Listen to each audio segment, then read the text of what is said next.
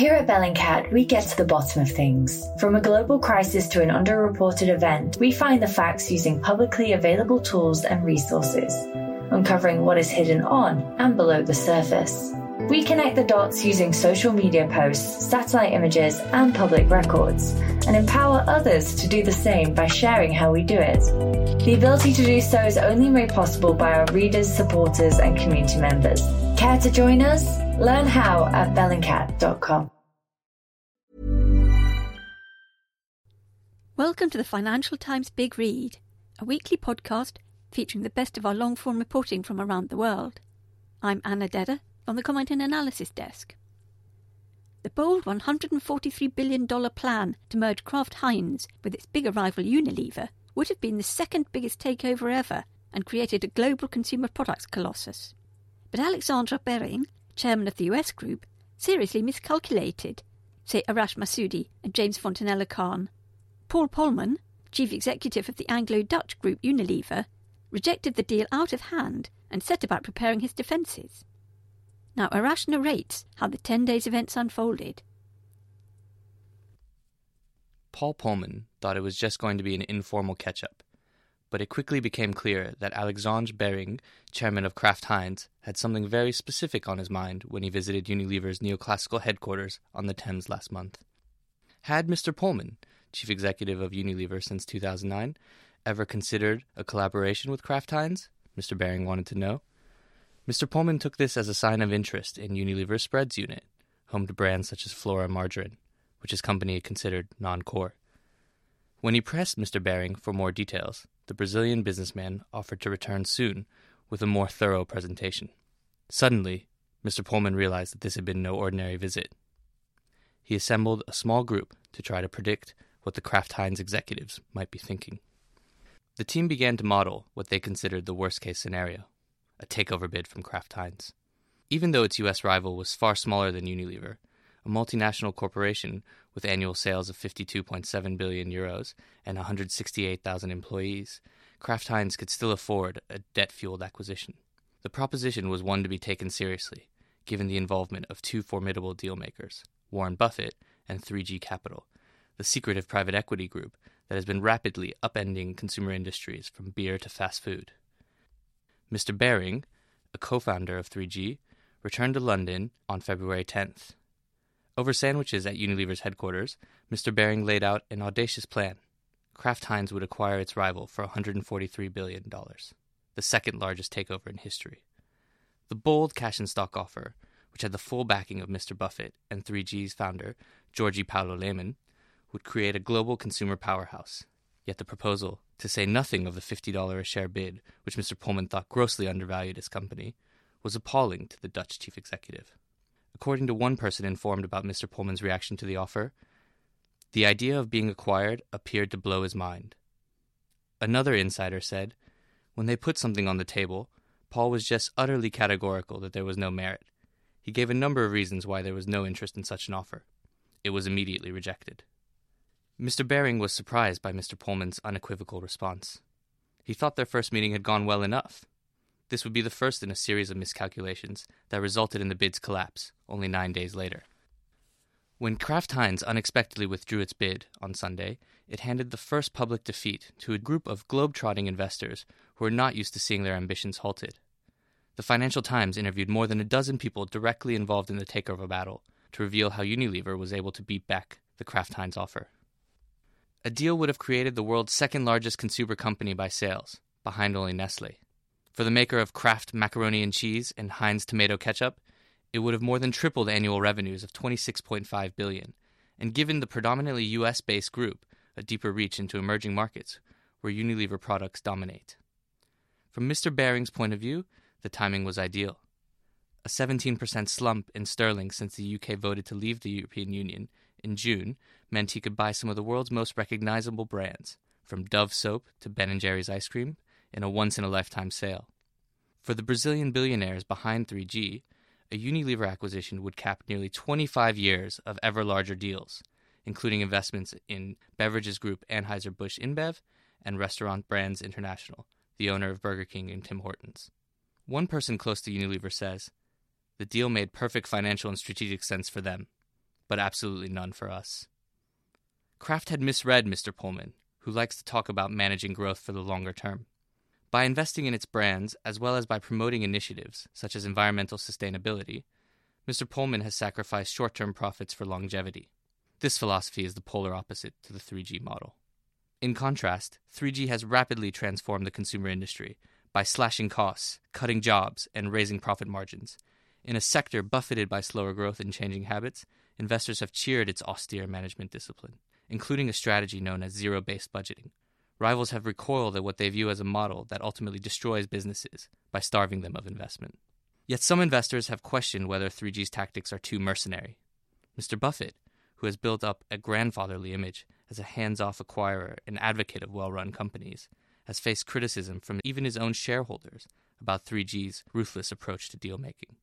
In response to a question at Berkshire Hathaway's 2015 annual meeting, Mr. Buffett said, "I tip my hat to what the 3G people have done." He added, "There were considerably more people in the job than needed at companies 3G has bought." A combined 13,000 workers have been eliminated since Mr. Buffett and 3G purchased H.J. Heinz and merged it with Kraft Foods in 2015. Still, 3G's critics have been forced to respond to their aggressive management style, including Mr. Pullman, who last year outlined a 3-year plan to boost profit margins and growth. But 3G should have realized it was a concept that Mr. Pullman would never fully embrace. That would mean Kraft Heinz may end up having to go hostile if it wanted to buy Unilever, a tactic Mr. Buffett has vowed publicly that he would never use in his deals. Kraft also miscalculated on another front, the changes sweeping the UK following the Brexit vote. Theresa May's Conservative government has become hypersensitive to the notion that British companies can be had for knockdown prices due to the economic repercussions of the referendum. A deal that would have come with ruthless job cuts would encounter further political resistance, giving Mr. Pullman and his team another tool in their defense. Mr. Baring left Unilever's offices with Mr. Pullman promising to get a full response from his company's board after their next meeting, set to be held later this month. He immediately called and hired Nick Reed and Robert Pruzan of Centerview Partners as his financial advisors. Unilever's team eventually grew to include Morgan Stanley, UBS, Deutsche Bank, law firm Linklaters, and Tolkien Communications for public relations. As the group studied the Kraft Heinz bid more closely, it came to understand what the U.S. company was attempting to pull off. The cost savings from combining with Unilever's packaged foods business alone were enough to justify a big premium to buy the whole company, even though that unit was only 40% of its sales. By that logic, Kraft Heinz would be getting the rest of Unilever effectively at no premium. They studied 3G-backed takeovers and concluded that Kraft Heinz would try to seem as friendly as possible and then increase its bid in increments until there was sufficient pressure from Unilever investors. This was 3G's modus operandi. Another person involved in the company's defense said, "We didn't want to get into that situation, so we needed to hit them early. Our best chance was to get them off the pitch early." The group decided that Mr. Pullman should press ahead with a long-planned trip to Southeast Asia, so suspicions were not raised. Because Kraft Heinz's courtship was so young, secrecy became paramount to the success of its bid. But by last Wednesday, some investors and journalists had been notified about unusually high options trading in Unilever's U.S.-listed shares. The next day, Kraft Heinz reported lackluster quarterly results that investors saw as a sign that the company's cost-cutting had reached its limits. Shares in the company sank 5.5%. Meanwhile, the Kraft Heinz board, which includes Mr. Buffett, was holding a tense meeting. They feared that news of their bid was about to spill into the market, said two people briefed on the mood at that gathering. The goal was to try to delay the leak as much as possible, one of these people said. By mid-morning on Friday, they were proved correct. The Financial Times Alphaville blog revealed the details of the Kraft Heinz bid. Within half an hour, the U.S. company had confirmed it had made a comprehensive proposal to Unilever about combining the two groups. It added that the offer had been rejected, but suggested that the door was still open. Unilever slammed the door shut an hour later. In an unusually terse rejection, it said the Kraft Heinz offer fundamentally undervalues the company and that the proposal had no merit, either financial or strategic. Kraft Heinz had expected its first offer to be rejected, but was caught off guard by the harsh language Unilever used. Everyone thought there was a relationship of mutual respect, but clearly they went out strong on the culture stuff, making Kraft Heinz look like the bad guy and Unilever as the angel, a person close to the U.S. company said.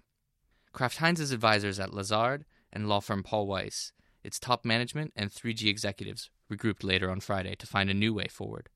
Additional advisors, including PR companies Finsbury and Joel Frank, were brought on. Shares in both companies soared to close the week. The US group was willing to pay substantially more. However, more fissures appeared. UK politicians started voicing their concerns about another large British-based company being scooped up on the cheap by a foreign rival. Unilever could have ended up becoming the third major UK company to be acquired since the Brexit vote, after chip designer Arm Holdings and pay TV broadcaster Sky. Under strain, ahead of negotiations with the EU, the May government has further pigeonholed itself with its tough talk on a strong industrial policy that protects British companies and jobs.